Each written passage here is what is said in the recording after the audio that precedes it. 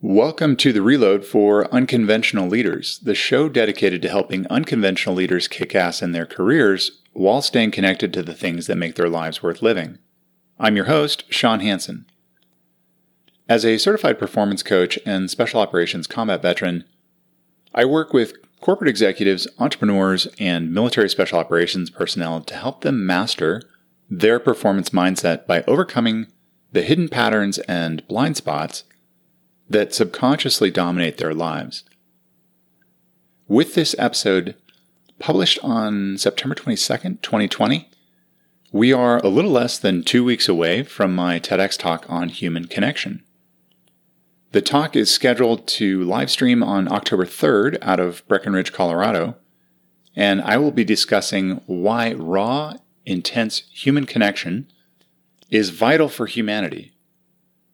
I'll also be weaving in how that concept plays out in unconventional ways as it relates to the sense of connection I felt with the enemy during my combat deployments to Iraq in 2006 and 2008. And as always, I'll put a link to the event's homepage in the show notes, so you'll be able to access it there. But for today,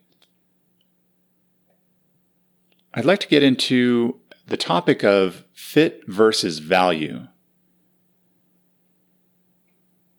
So for a lot of my clients, what I tend to experience with them is a real sense that their entire world is governed off of this concept of value.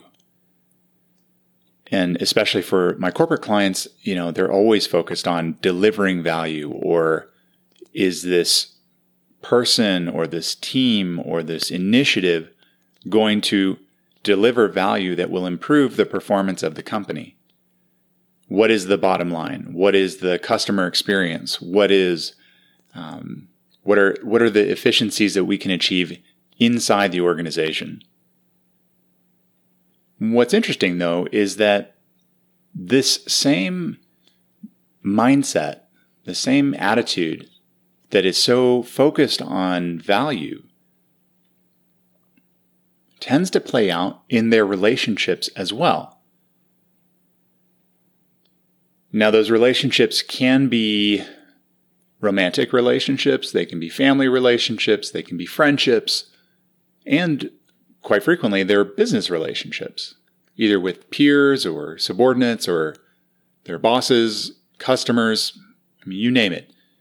This discussion around fit versus value is something that can be applied regardless of what the context is. And as I've noticed, this plays out both for men and women. And it's at least from what I've seen thus far, it is in no way specific to one gender or one type of person.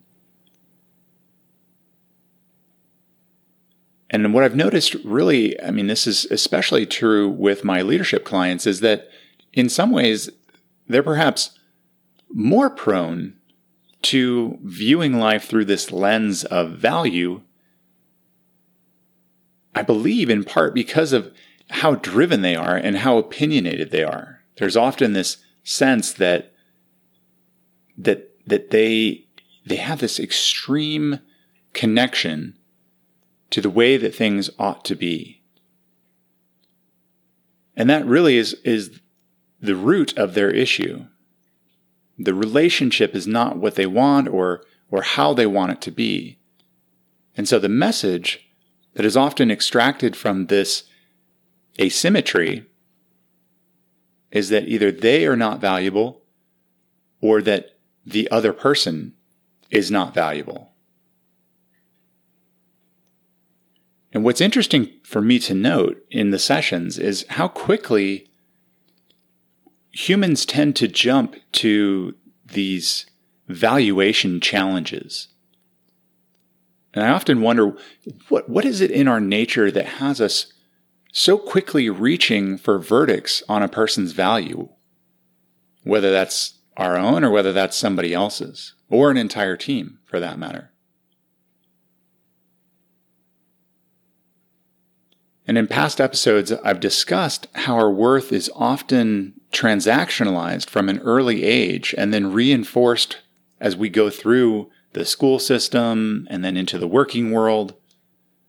And for anyone who has greater curiosity around that discussion, feel free to dip into episode 8 and 10 for some additional discussion of value.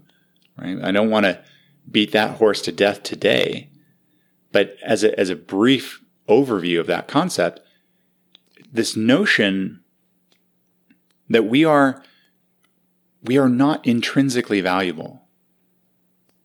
That's the message that we end up receiving from our society, that in order for us to have value, in order for us to be valued, that we need to have produced something. We need to have provided something.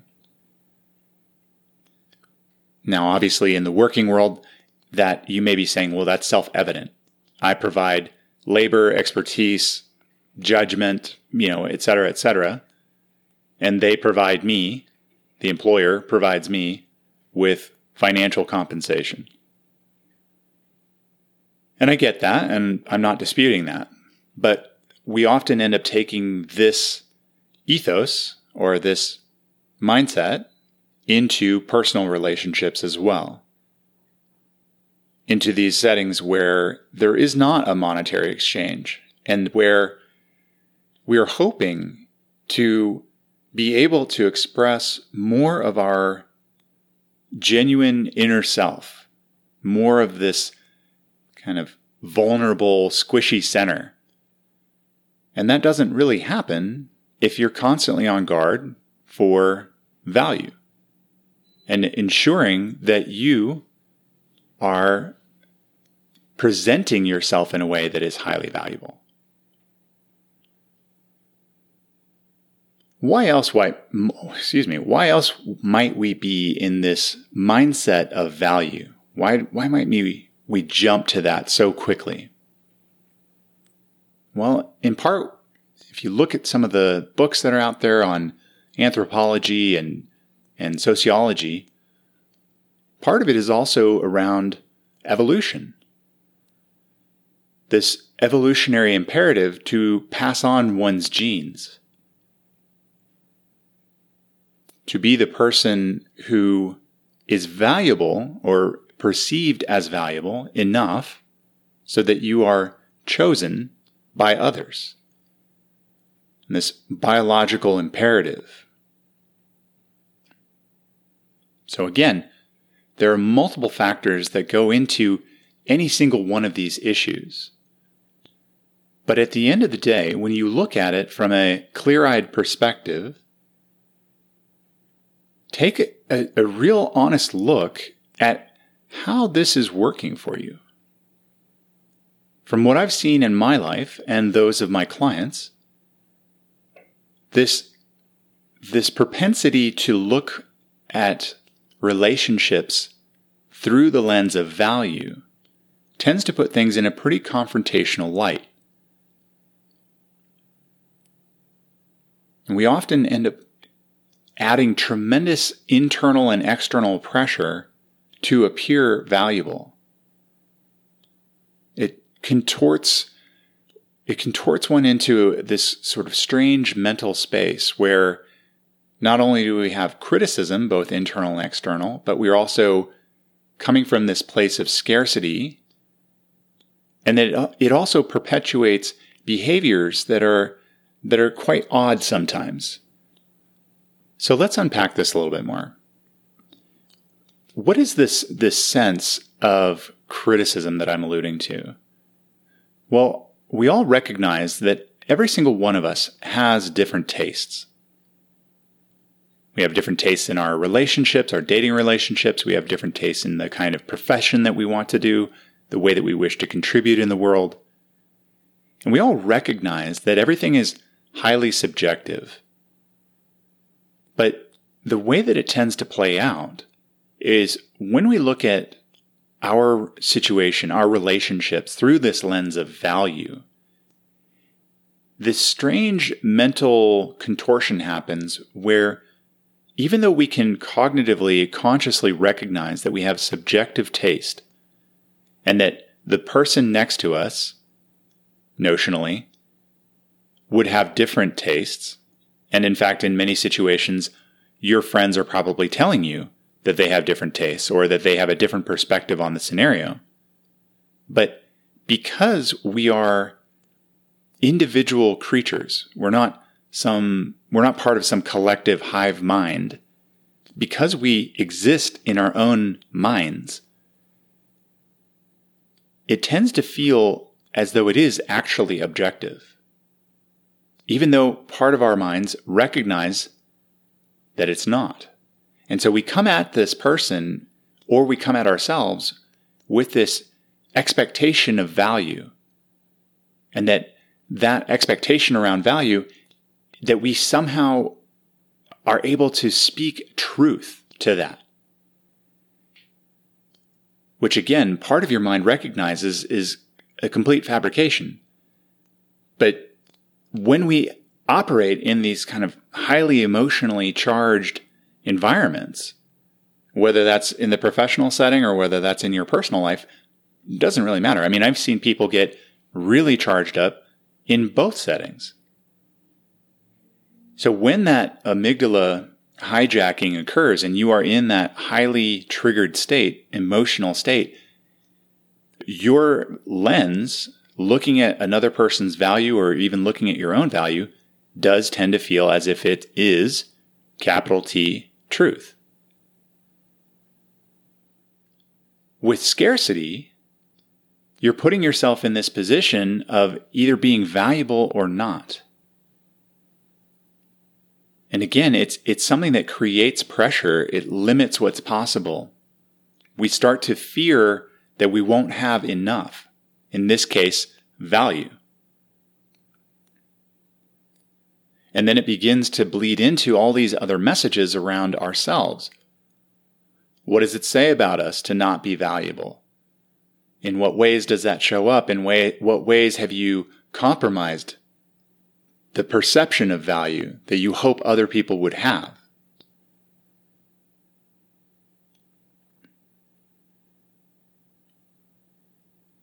This is also an area where with this scarcity mindset, you become very grasping, and it's as though you're clutching on to this other person in an attempt to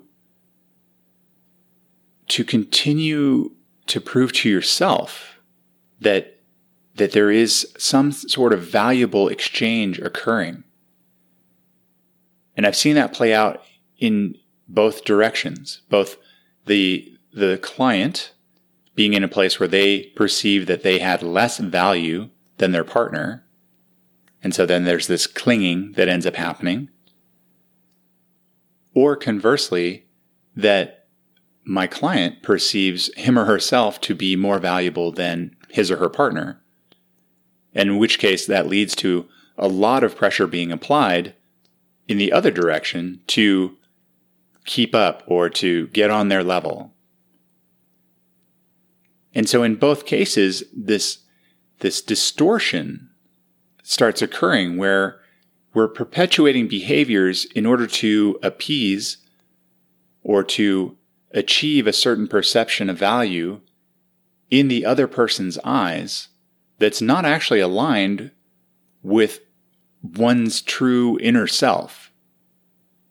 And before I lose all the hardcore people in the audience, what I mean here is that regardless of whether you want to paint it up in sort of like airy-fairy, fluffy language or not, we all have a sense of what our core values are. What are the things that are most important to us? And how is it that we are staying aligned with those things? And when we're not aligned with those things, we begin to feel as though we're living a lie. And in some cases with clients of mine, they've actually outright lied to themselves. They've tried to convince themselves so much that a certain person was right for them or was making things so much better for them. And yet all they were doing was just pouring all kinds of discontent into their life. Because they could feel how they just weren't lined up with their partner, and the way that they had to behave in order to feel like they were appreciated was tremendously taxing for them, and felt as though there was this constant weight on their shoulders.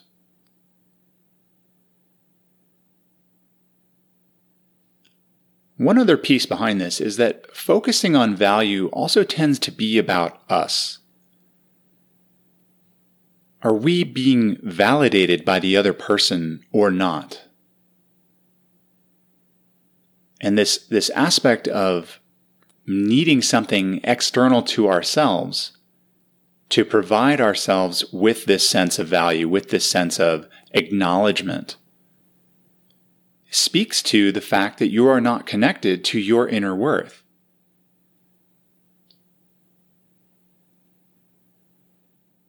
That we see this place where I need, quote unquote, I need somebody to make me feel a certain way. For some people it's smart, for other people it's sexy, for other people it's accomplished, wealthy, whatever the sort of inner drug of choice is.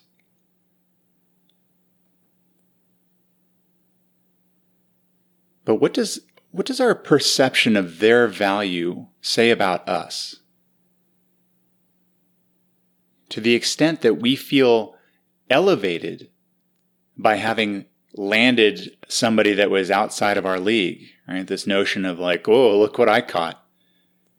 That again, it creates this sense of misalignment where we often don't feel as though we deserve it. And so to some degree, I mean, to go into a little bit of a rabbit hole here, to some degree, that's just, can we explore this concept of inner value, inner worth, and get that person kind of internally buffed up so that they do feel like they deserve a really good partner. But back on track here, to look at when you think about the partner validating you as though you're somehow better because you have this person on your arm, it's not much different from rolling up in a vehicle that is some sort of luxury vehicle because it, again, says something about you, or that your material possessions are somehow communicative of what your sense of worth is and where you should be placed in the hierarchy of society. And that is a hamster wheel that most of America tends to run at full speed. And if you want to stay on that hamster wheel, more power to you. But from what I've seen, it tends to be a pretty exhausting experience. And being in that space of pressure and kind of having this like grasping, clutching scarcity mindset, and being in that contorted headspace where you're exhibiting behaviors that you know are not lined up with who you want to be on the inside, that pressure tends to blow out at some point. And in those blowouts that we have with whoever it is that is in the relationship with us, again, whether it's personal or professional, tends to leave us feeling shitty about ourselves and the other person. So what if you took a different look at your relationships? What if you viewed your relationships through a lens of fit instead of value? In what ways are your relationships aligning with your core values? And again, I've talked about core values in previous episodes, so I'm not going to do a deep dive here today, but to add a little bit of context to this, Where is it that you feel lit up? And again, since a lot of the people I work with are, sort of on the hard edge, right angles end of the spectrum, being lit up doesn't have to mean some sort of airy-fairy concept. It can just mean, where is it that you feel really engaged? Where do you feel alive? Where do you feel that you are a part of something that you really want to contribute to? What's the fight that you want to be in, so to speak? What are the things that, if they're violated, create real problems for you in terms of how you perceive the world and yourself in it? What are the fundamental ways in which you believe two people should interact? How should they express their appreciation for one another at a very core level? What are these deal breakers? And getting clear on that will really help you understand the foundation for fit. What kind of person or what kind of job or company or team do you fit with? And along those lines, how do those factors play in with short-term and long-term goals for you and the other people or other person, whatever the context is? Looking at your goals, looking at what it is that you're trying to accomplish in the near term. And for everybody, these are arbitrary terms. Right? So for some people, short term is going to be, the next 6 months. Some people, it might be less. Some people, short term might be a year. If you're particularly far thinking, short term may be 3 years.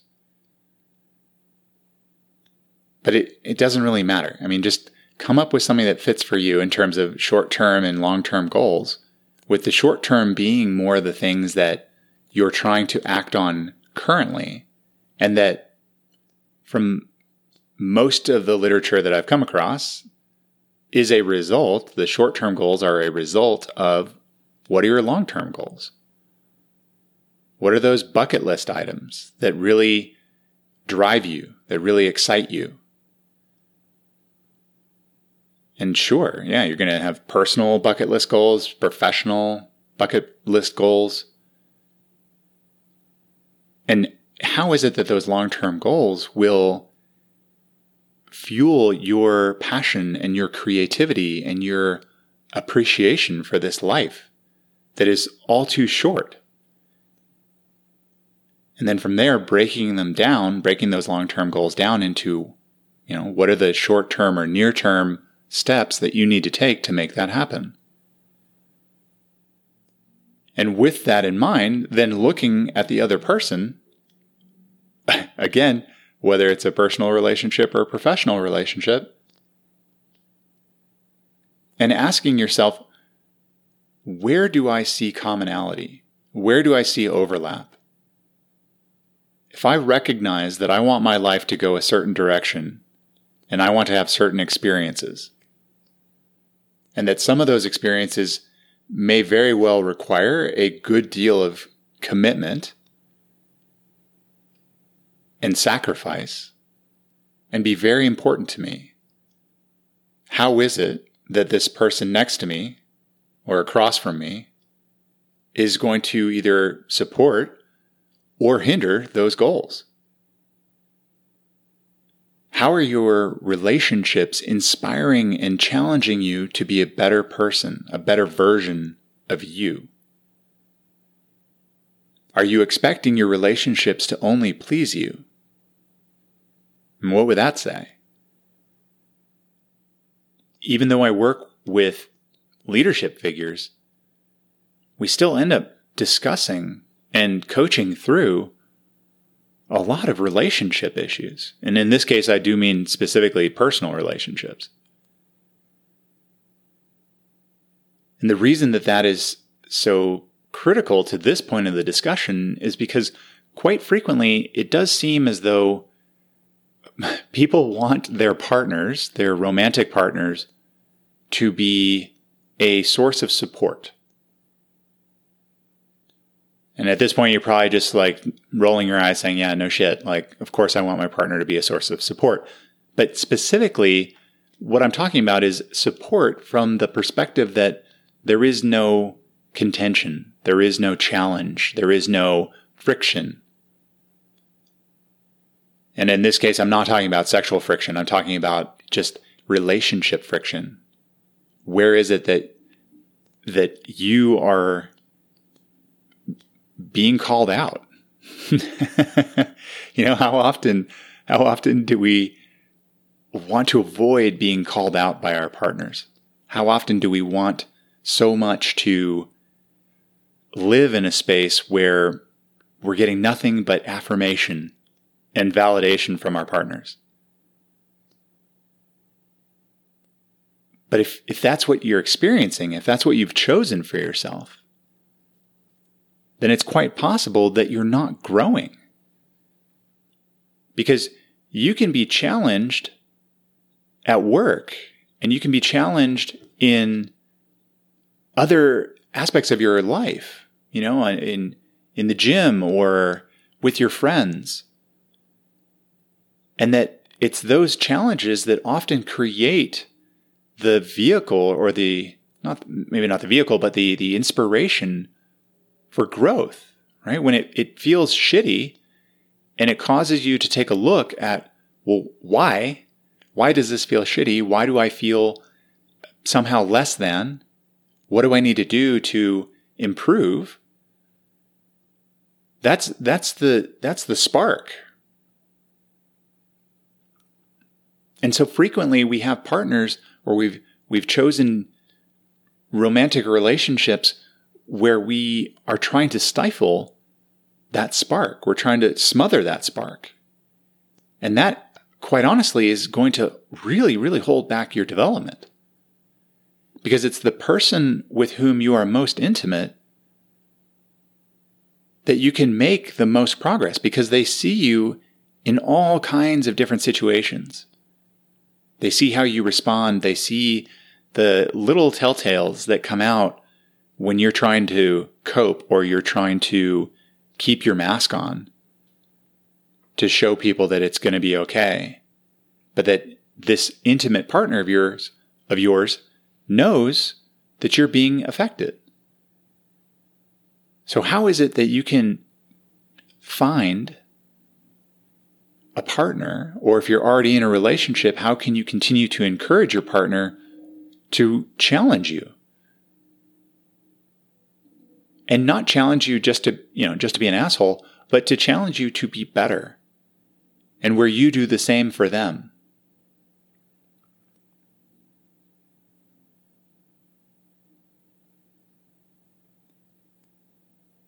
Looking through the lens of fit allows you to take the pressure off, because you're no longer engaged in that potent sense of judgment that I mentioned earlier. Without that pressure, we can take our foot off the gas and see that a certain someone or job may have been a good fit at the time, but that it's no longer serving you in the condition that it's in. Oftentimes in my sessions, when we start to get to this part of the conversation, clients will wonder, well, am I advocating for them to end their relationship? And that's not what I'm doing. What I'm trying to provoke is an inner questioning that often leads to an external questioning, that they can facilitate a conversation with their partner, with their parent, with their boss, subordinate, team member, child, whatever. That both people can have a clear-eyed understanding of how the relationship is currently treating them. Do both parties feel that their core values are being met? Do they feel like their short-term and long-term goals are still aligned.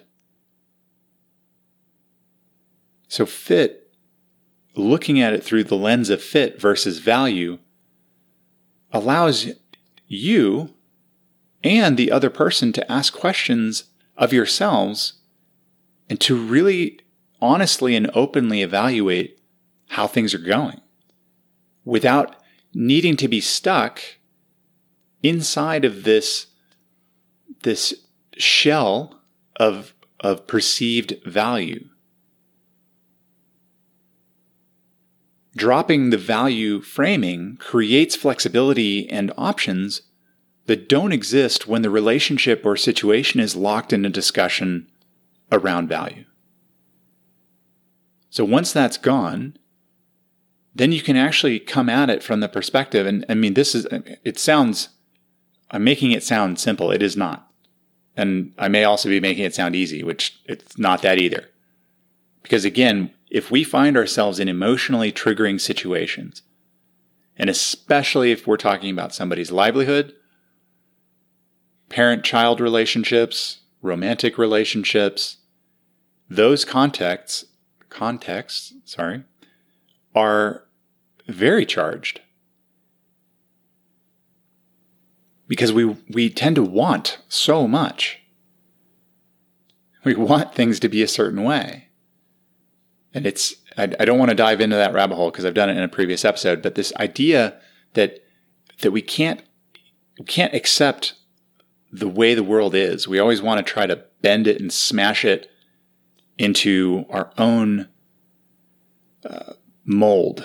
You know, we got to push it into this form that is of our making so that we are in control.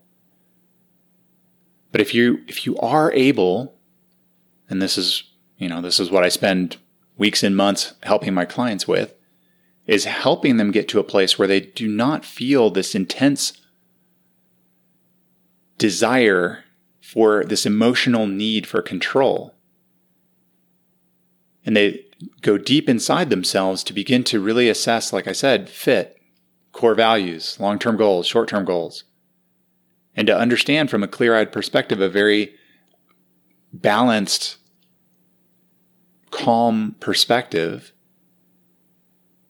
Does the situation I'm in or the relationship I'm in, does it fit what I'm looking for?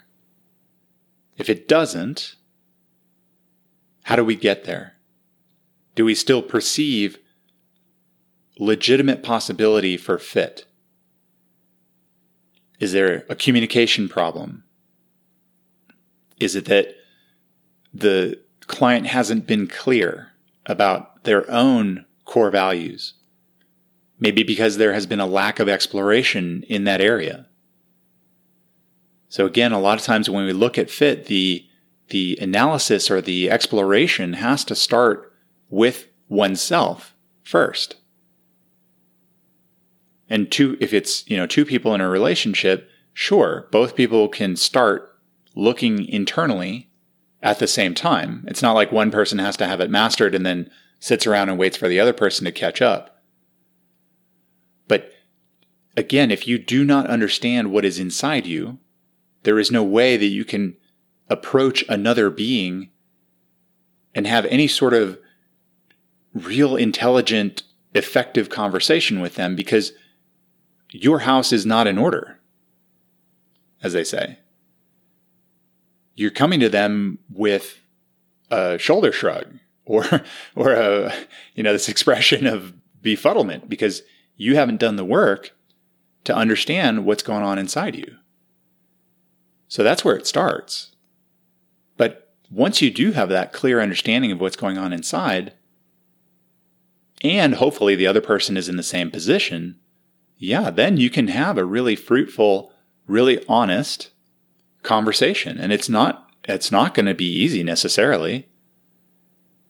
It's very often something that is still quite emotionally charged. But if you know that you're coming from that foundational perspective, that position of bedrock, so to speak, then you're no longer trying to put all this pretense. You're no longer trying to put a facade or a mask over yourself. You're not trying to play tricks or play games or contort yourself to jump through hoops because you thought that that's what was required in order for you to be valuable. Because you're not worried about value. You're worried about fit. Are there situations where there's no value and no fit? Yeah, sure. There have been plenty of instances where clients have chosen partners or situations, jobs, for instance, that were not valuable. And where there was also a misalignment of fit. And most of the time, that is because the person that I was working with was coming from an initial mindset point of not valuing themselves. And the reasons are legion, most often coming from some sort of early messaging from their parents around how worthwhile they were. So yeah, you can definitely be in a situation where there's no value and there's no fit. In which case, what are you doing? Why don't you move on? Right? Break the trend, get out of that rut. But again, it starts inside, because if you don't recognize your own value, then you're not going to do anything. And it's equally possible to have high value and no fit, which also happens. You can have partners or jobs or teams or, again, whatever, with people who very much are driven, accomplished, intelligent, attractive, supportive, throw in whatever other attributes you would like, and it can still be a bad fit. Whether the timing is off in your life, whether the long-term goals issue flares up and the two of you just want different things. And in those situations, again, the pitfall can be that you perceive yourself as not bringing value to that relationship. But again, it's really just about fit.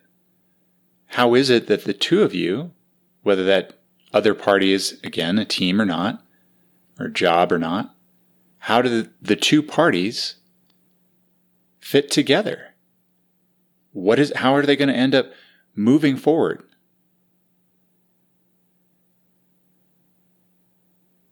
So if you can get yourself to that place of fit, and from what I have seen in my clients, step number one, as we mentioned, is that internal value, that internal exploration. Step two, getting really clear, writing out those core values. Step three, getting to a place where you understand what your goals are. And step four tends to be the tricky part, is how is it that you can communicate this stuff in a non-charged but caring way? And again, that part is about spending time with yourself, getting clear about the fact that you can recognize somebody's value and that it is not the condition or the quality that is making the decision. As they say, it's nothing personal, which sounds completely inadequate, especially in sort of dating relationships. But that is the ultimate truth, is that it's not about you or the other person being more or less valuable, but that you're both wanting something similar. And you're seeing the path to get there in a similar way. As always, I'm hoping that these conversations offer some sort of provocation to you, not necessarily in a way that pisses you off, but hopefully in a way that expands your thinking, expands your awareness, and allows you to create really open dialogue with the people you care about so that you can make your life better and their lives better. If you like what you're hearing, obviously feel free to subscribe and share it. Share this with your friends. Share this with your family, your enemies, if you will, as well. Figure out ways to communicate in a way that is genuine and that allows you to cut through the bullshit. Because our lives are filled with so much pretense and bullshit. And from my combat deployments to Iraq, I saw how short life can be. And there's so much to do and experience and feel in this world in that short period of time that we are given.